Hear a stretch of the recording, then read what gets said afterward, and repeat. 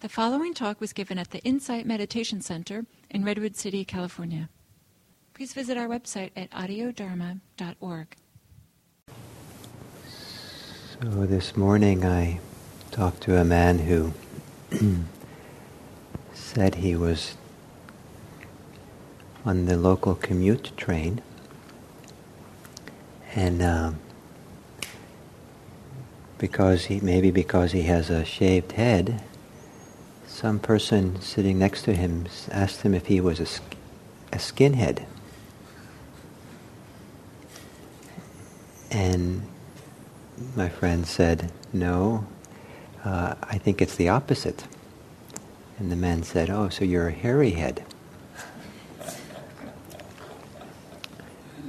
And so they continued talking, but all through this beginning of this conversation, my friend had said he didn't take any offense, any concern.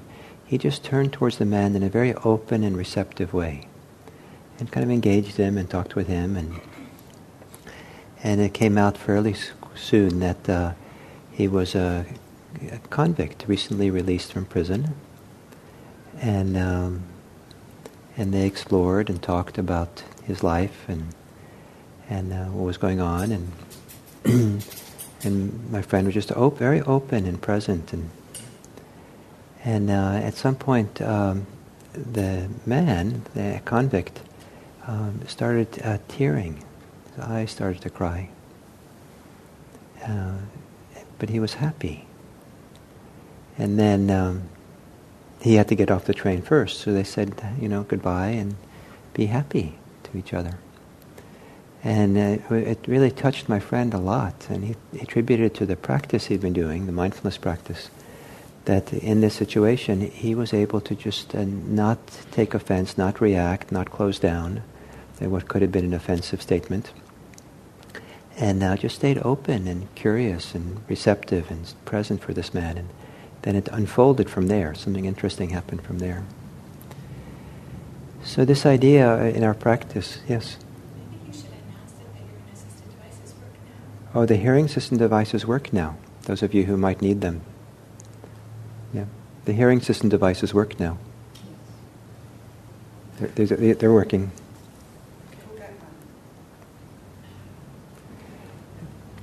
And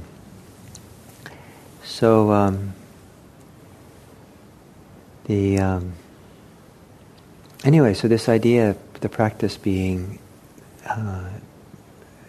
can involve not just being aware of what's happening, but how we're aware of what's happening. A certain kind of open receptivity, undefendedness, unreactivity, not trying to manipulate or fix or get in there, but kind of opening, allowing, opening up and letting things come and fill you and be present. And see what unfolds and happens can be an important avenue for a certain kind of, not just pleasure, but also joy in this practice as we do this. And certainly one of the important forms of joy or practice is what I mentioned earlier, is the joy of being engaged. The clearest example of this is play. I think generally the idea with play, you're supposed to enjoy it. If it's not play, if it's not enjoyable, it's not play. And for meditation practice, or to be a kind of engagement and involvement with it, where you find it enjoyable and you're involved, you're engaged, the joy of engagement, the joy of giving yourself over to it, and not struggling with it, or doing it because you should, or not thinking of it as work, but rather thinking it closer to play than work to do meditation, and that we kind of the joy of just giving yourself fully to it. So with that as an introduction, I'd like us to do a little meditation, guided meditation. So if you could take a meditation posture.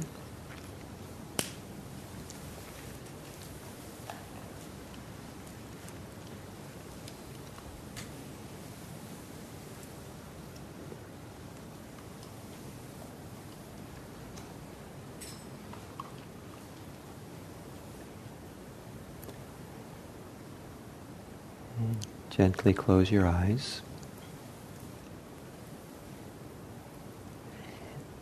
And then pay attention to your posture a little bit.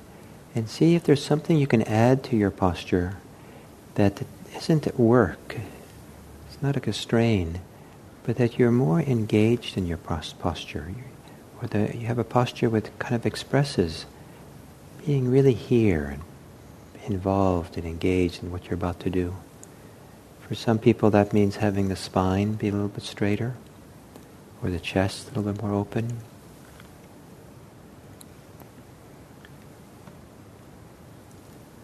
Is there some way that you can, through your posture, feel like you're happily engaged in being present, being grounded, being centered here?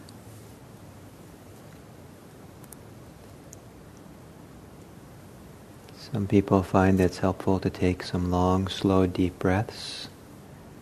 Again, to be here, to remind yourself to engage, be present.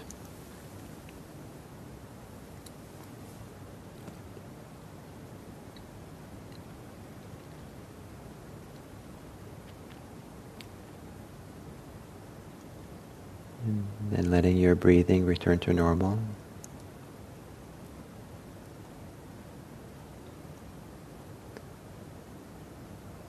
And scanning through your body to see, are there any muscles or holding in your body that you can relax so that your body feels more open, more receptive.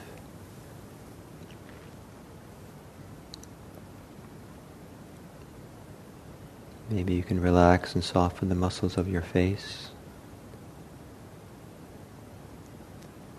Almost as if the muscles spread out more widely.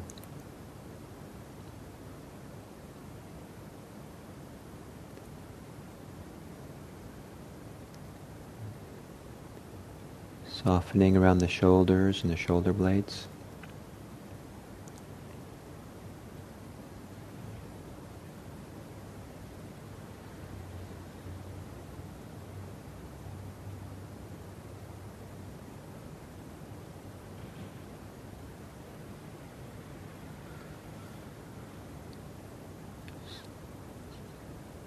Sometimes it can be helpful to see if you can open up in the chest.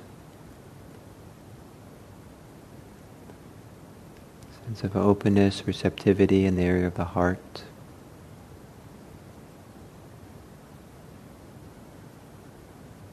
Maybe as you inhale and exhale, an opening movement in the center of your chest. And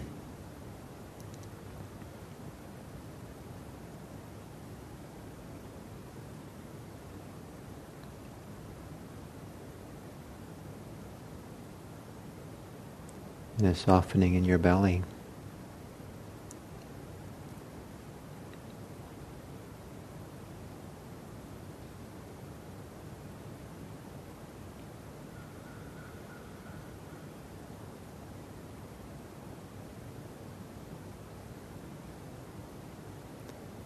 And just as my friend opened his attention, receptive, open attention to the man on the train,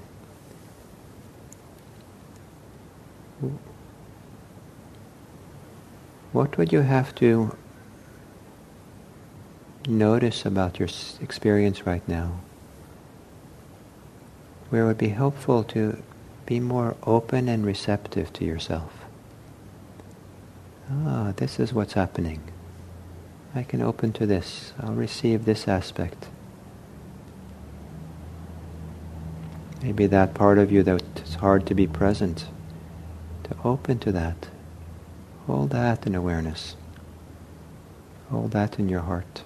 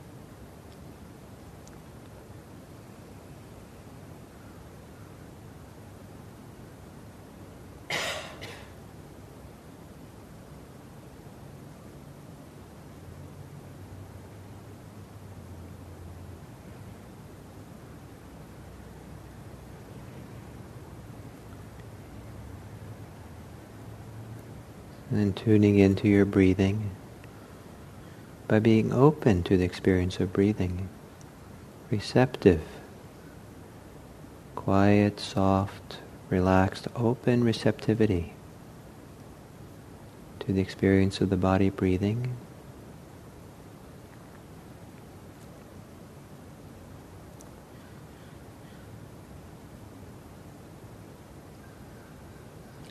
Or perhaps directed, firm attention to breathing. Whichever way of being with the breathing that you find most satisfying.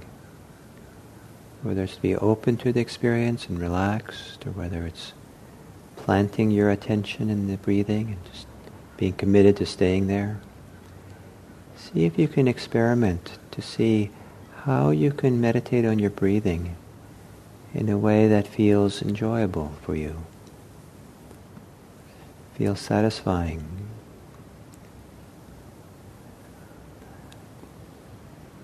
In your ideal way of staying with your breath, how would you be so that it's enjoyable?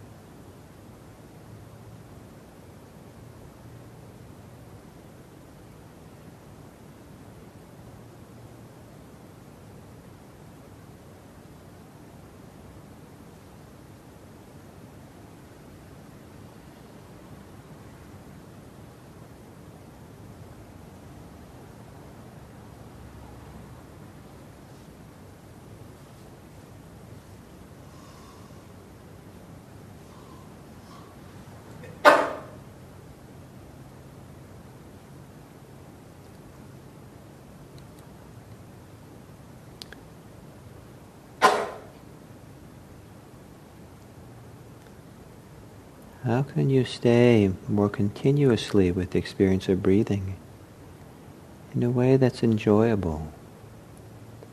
Maybe you don't want to use the word play, but it's not so much work, but a delight to be engaged, to be connected, to come back to be involved in just attention to breathing.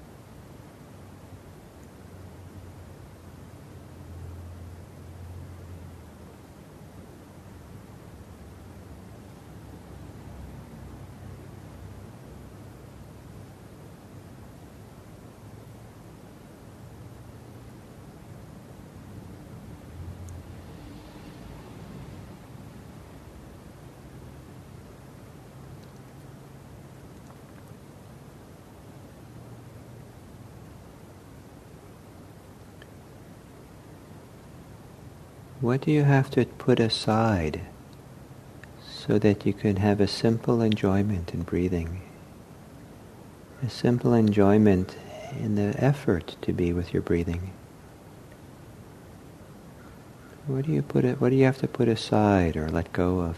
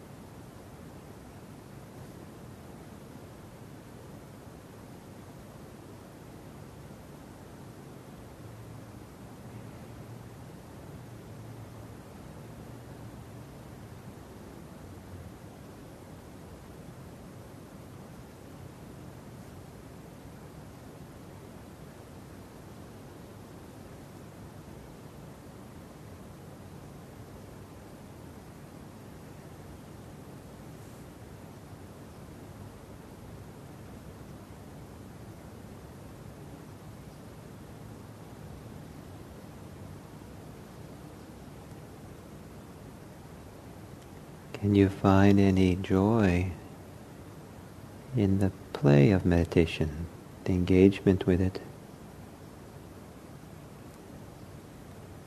It could be the joy of just being simple here, not having to do other things.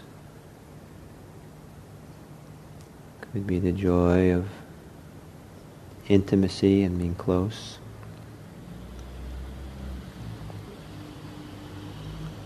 It could be the joy from feeling pleasure in the experience.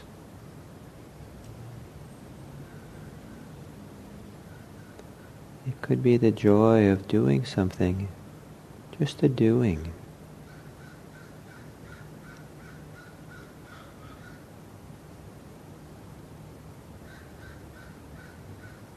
It could be the joy of doing something which in Buddhism is called noble. Something that's really worthwhile and very valuable to be involved in a path of mindfulness and meditation.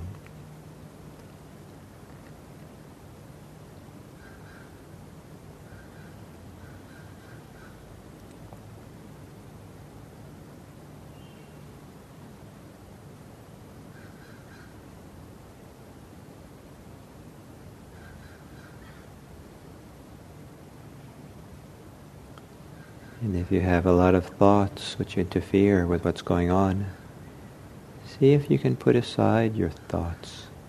Step away from them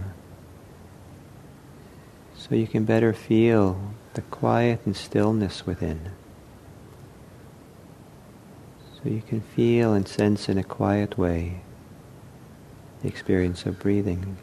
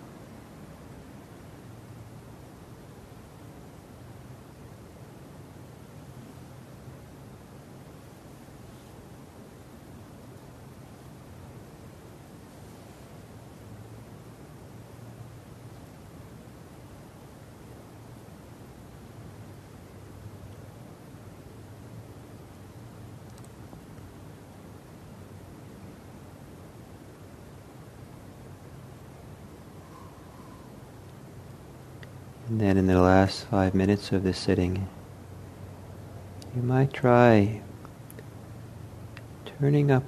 slightly turning up the corners of your mouth to make a little half smile. See how that little half smile affects you as you stay present, engaged with your breathing, opening to the experience of here.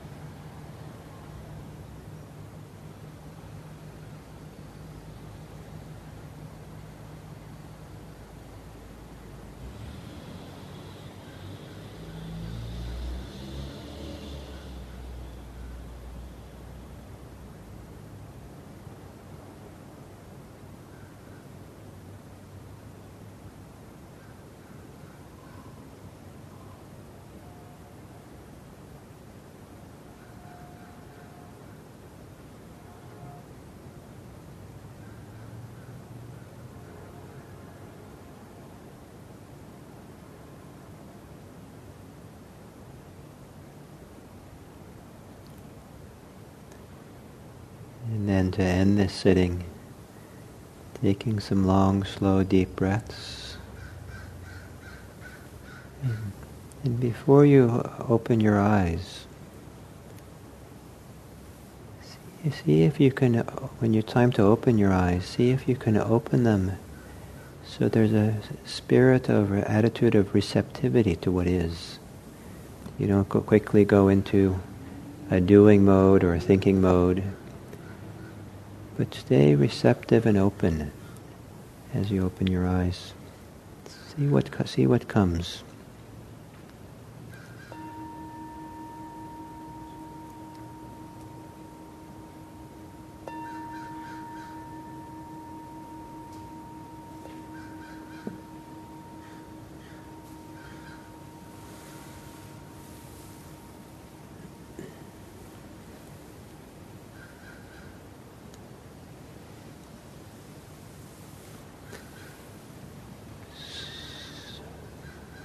So the joy of engagement, of doing.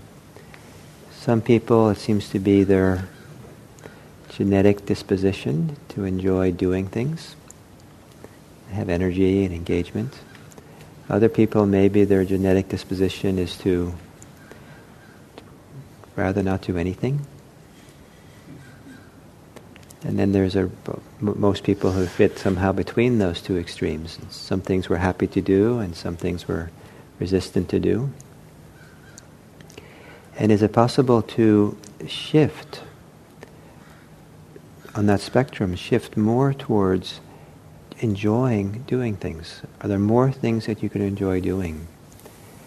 And so that involves looking a little bit at how we're involved, how we do, what's our attitude towards effort, what's our attitude towards activities that we do, whether it's meditation or cleaning dishes or talking to people on the train or whatever we do, going to work. What attitude do we have? Is there an attitude that gets in the way of just being engaged in a nice and enjoyable way? Or is there some way of shifting how you work, what you do, so that there's more joy in what you do, enjoyment? Oh yeah, I'm here. I might as well give myself over to it fully.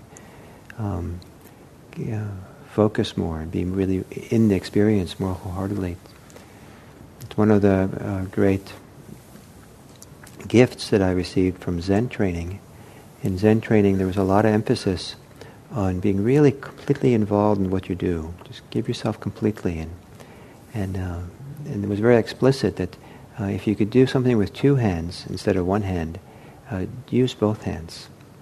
Because then if you're one hand, you're kind of involved, right? But two hands, you're really committed. You're there. So just giving yourself to your experience, what you're doing. So the joy of doing. So in that sitting, what happened to some of you in that sitting, in this exploration of doing, how you practice, how you focus, staying with the breath, experimenting with how to be with the breath so it can be more enjoyable, how you are with it? Did anything come up for you that you'd like to share?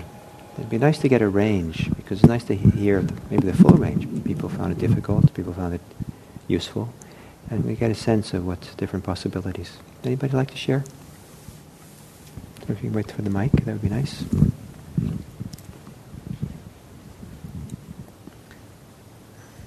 I'm a beginner and playing with different things, and what I played with during that meditation was, instead of breathing in or out,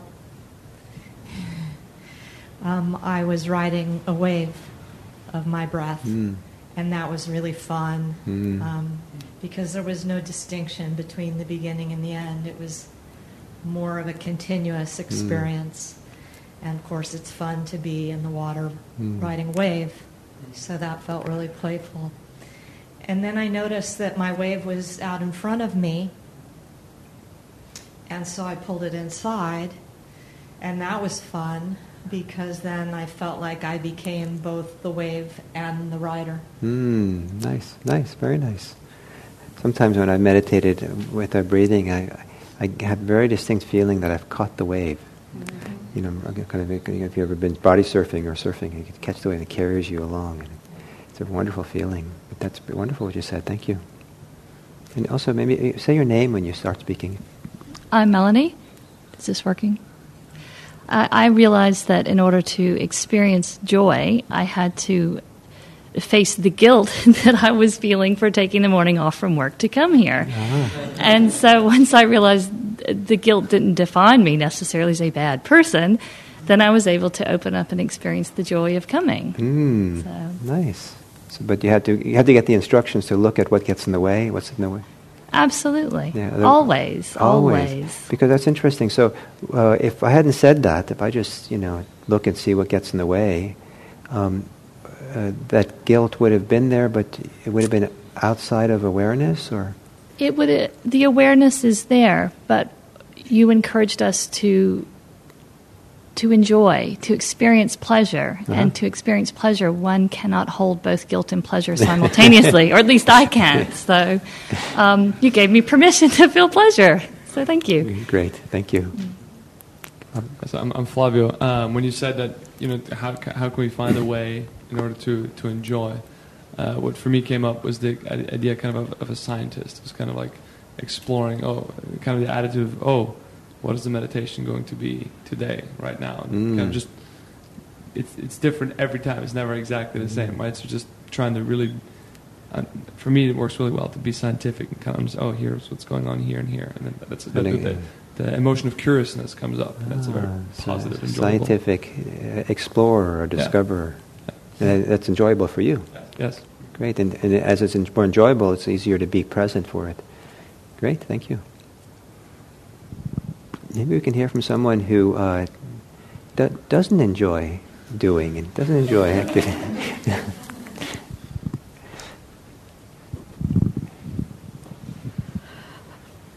I'm Kate, and although I've had the experience of joy in the past, in fact, earlier this week, today I came in caught up in some fear, anger, and worry. And once I was able to let go of that, the content of the narrative around that, often by simply trying to listen to you, then what happened is I fell asleep. Yeah. Sometimes there's all these emotions that keep us energized. And if those emotions aren't, that caffeine is not keeping us going and stops, then falling asleep is the next step that happens. And neither were terribly pleasurable, but I'm feeling a little more awake now. And sometimes it's a process. And you have to go through those steps in the process. You have to first feel the energetic emotions. Maybe they abate. Then you have to spend time falling asleep. That abates, and then you wake up in a clearer way. And you have to kind of ride along in that unfolding. Okay.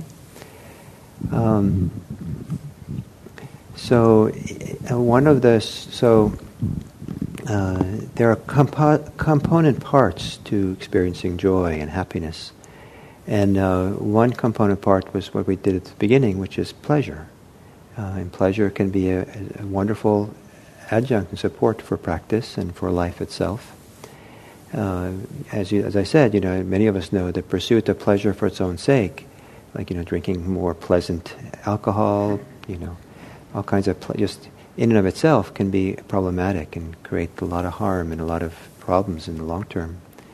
But still, pleasure is an important part. And what's nice about meditative pleasure is that it tends not to be something that it tends to not be caused by getting things in the world, more possessions, more recreational opportunities, more money, more status. It's kind of arises from the inside. So in Buddhism we say it's a healthy pleasure. And then another component part of joy or happiness is engagement, being involved in something. And it's a number of people have pointed out that it doesn't work very well to pursue happiness directly. That just have happiness to be the purpose. I'm going to get happy.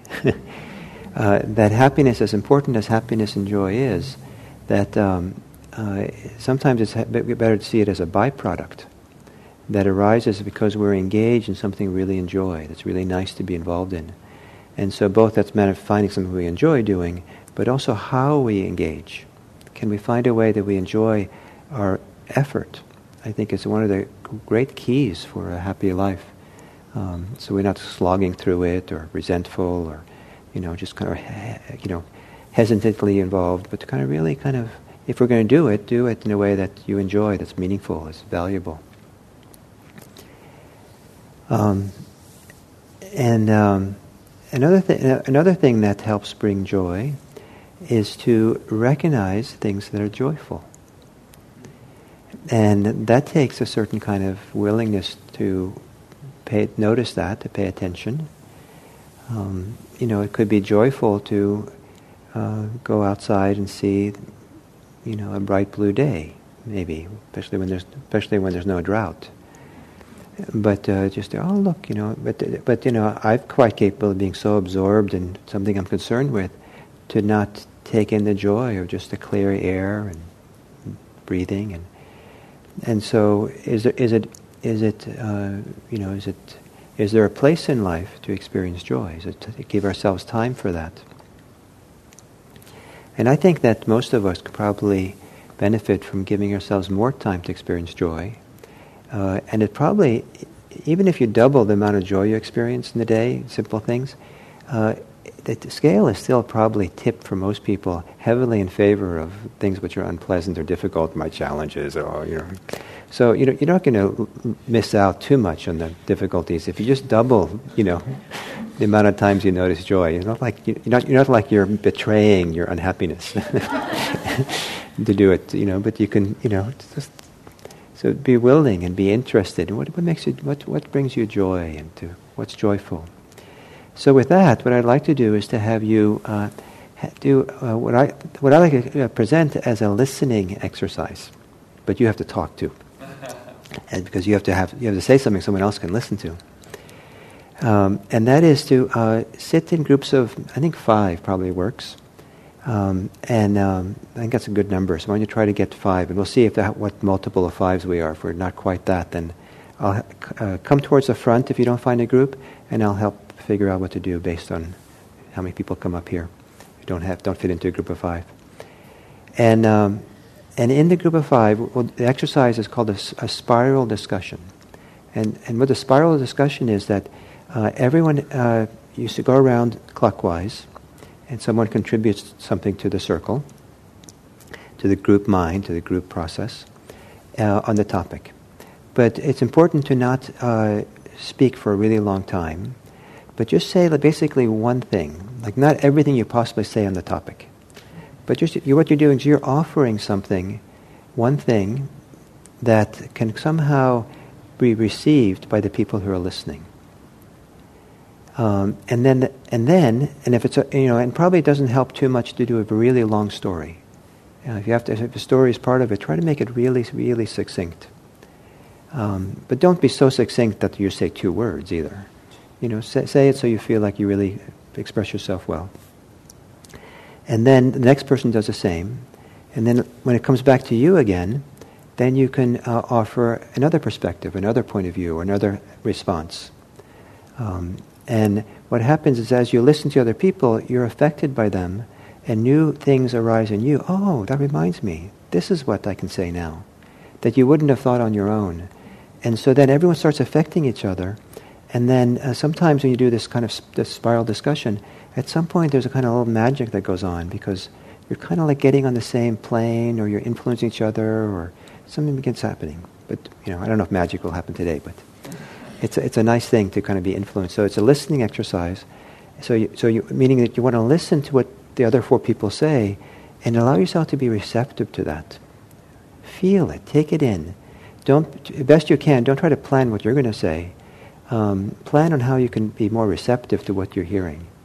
How can I really feel this and take it in and register it, or imagine what's being said, so you can be influenced by it, hopefully in a good way.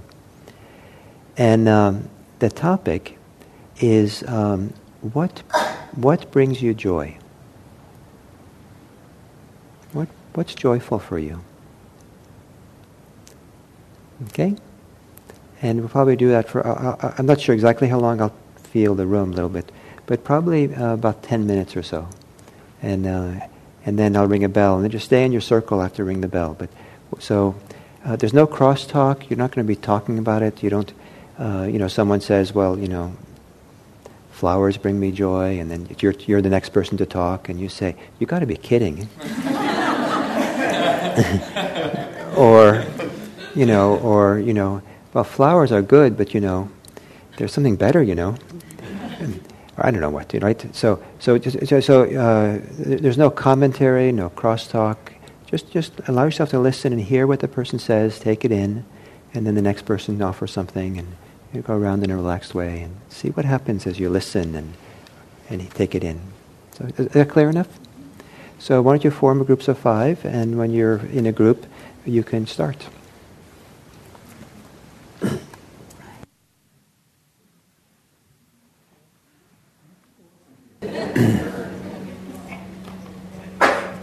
So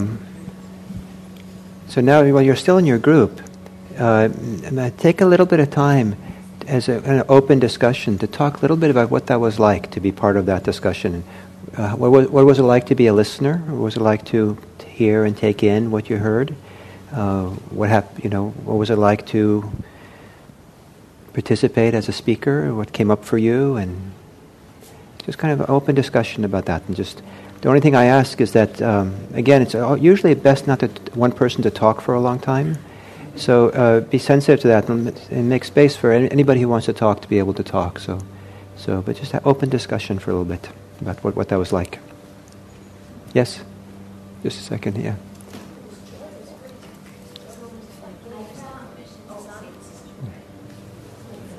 I found it very easy. The conversation flowed really well, and there were, no points of, oh my God, what am I going to say next? And am I going to say something smart? It was just so wonderful and flowy and joyful. Great. I love it. And so for now, what I'd like to do is to have that conversation among the 5 of you. Boy, did I want to talk. But what you did just now was great. You demonstrated what I wanted to see happen. So it was great. You're welcome.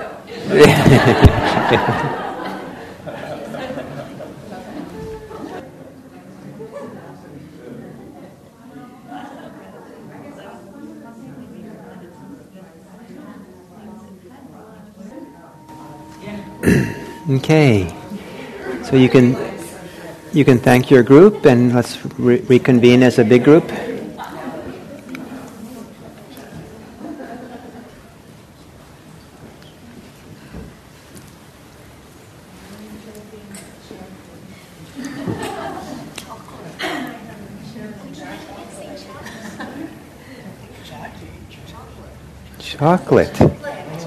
Chocolate. Who needs to meditate if there's chocolate?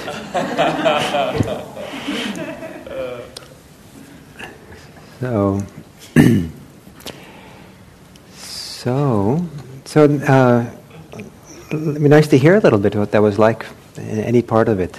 Partly because there's a diversity of experiences, and it's nice to hear a range. And also, I wasn't part of any of those groups, so I don't know what happened. So, someone like to... Yes, and if you could say your name when you start, that would be nice.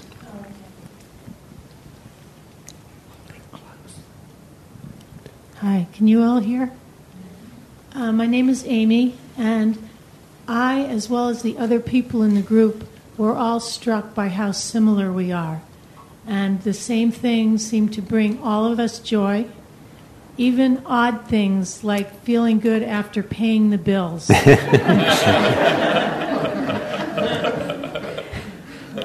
And it was just very unifying. It was like I said like a universal consciousness. I mean, not to be trite, but that's what it felt like. Mm-hmm, yeah. That we were so similar and in tune with the same things that gave us joy. Nice.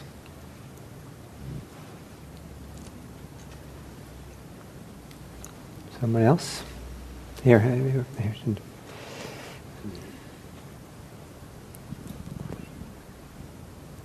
I'm Julie. I personally found it incredibly nourishing, and I think we all part of something that came up in our discussion was how hearing what brought other people joy helped us recognize. I don't know if I'm saying this right. So helped us recognize some other aspects of joy in our life, and it kind of increased our own recognition of joy. Great. And amplified that process. Great, wonderful. I'll just add to that. Julie, you really captured it all, except that for me it seemed like what other people said triggered suddenly a memory of joy and a joy that I feel that I hadn't thought of, that it just was like constantly being triggered by other people rather than thinking this is what I'm going to say. It was a really nice experience. So you didn't have to work at finding what you're joyful for. Great.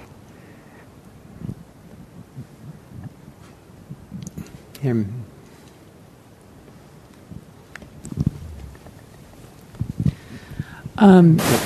Marilyn? Yeah, Marilyn. So we also sort of like communed around a source of joy that's really subtle and maybe hidden in our lives. And it's related to compassion and with all beings, and that was cat videos. And it's like we realized that it was a legitimate sort. Like to me, it was like, oh, that is a legitimate source of joy. Someone was telling me yesterday that there's a relatively new subculture in America, particular demographics of community that gathers around cat videos. Great, thank you.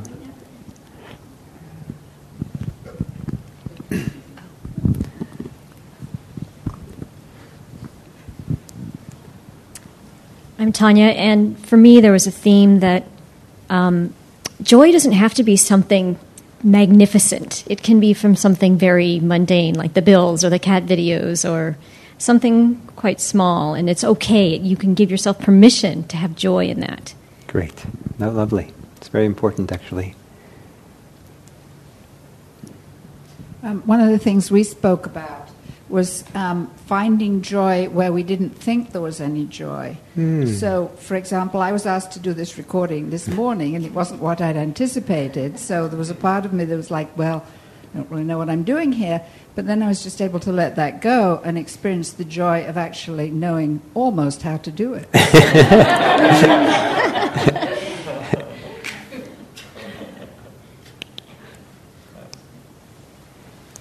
Great. So, thank you. So, to avail yourself of joy is a gift. Is very beneficial, and in terms of Buddhist practice, joy brings certain benefits. Joy means that you're not contracted, and it's hard to do meditation or to find the path to liberation if you're contracted. So it opens you up. Joy creates a positive state of mind, and it's hard to find liberation or freedom if you're contracted in your mind or negative in your mind. So to have a positive state of mind is really helpful also. So joy is a useful thing on the path. It can be overdone. People can be overly attached to joy. I've known people who have a kind of Pollyannish attitude towards life and think they're supposed to be joyful all the time. And it's kind of oppressive if you think you're supposed to be joyful, and it's especially difficult for other people if you're trying to be joyful all the time,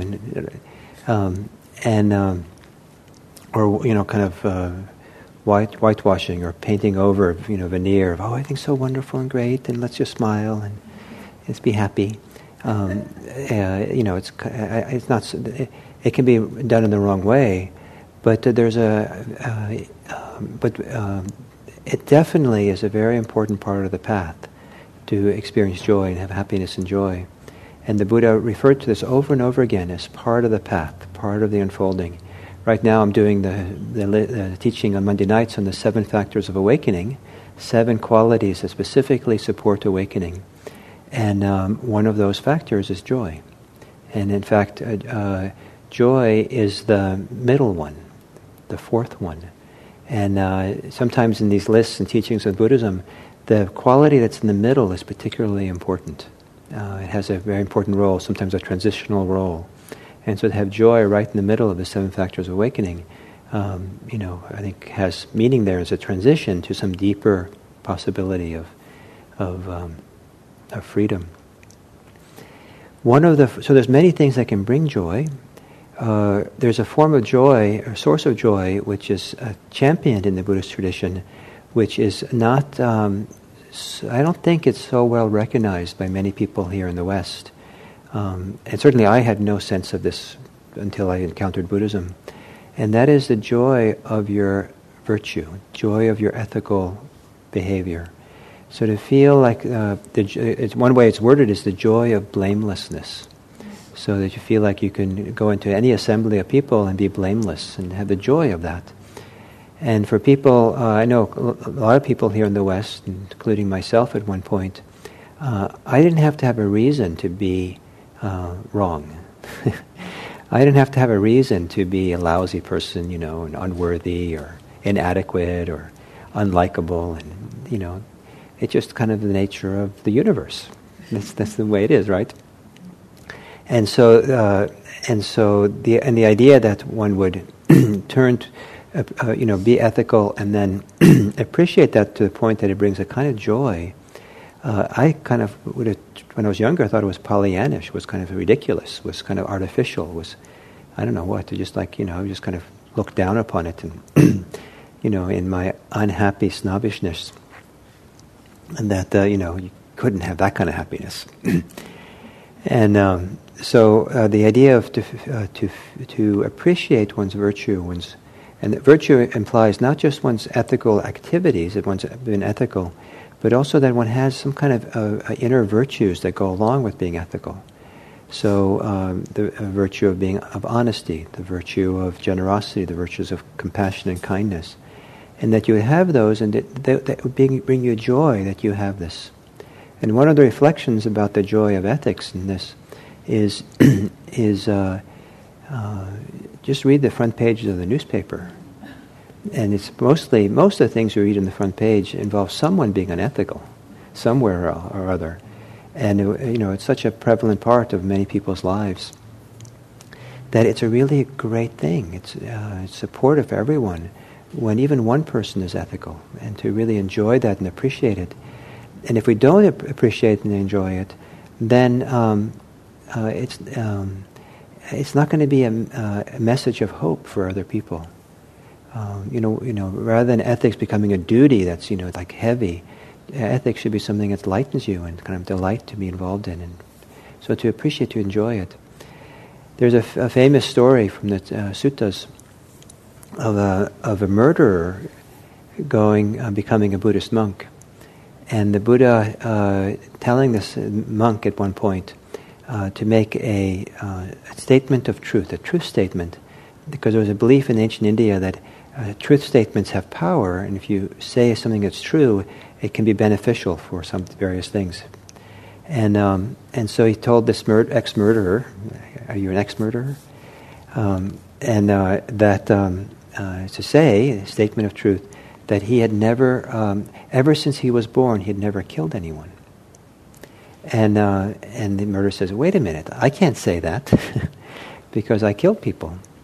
And the Buddha says, "No, what I meant to say was when you were born as a monk, being a monk was kind of like a rebirth, a new life for him. So in that time when you started your new life, and probably for someone who'd murdered people, had a criminal background, the idea of kind of starting fresh and new probably was very meaningful. So he said, when you were born again as a monk, since that time you've been ethical." And so the monk said, "Oh, I can say that." And so what this means is that you don't have to hold yourself hostage to all the horrible things you've done over your lifetime. You can actually celebrate from the time that you've decided to be ethical. in some way. And if you started this morning,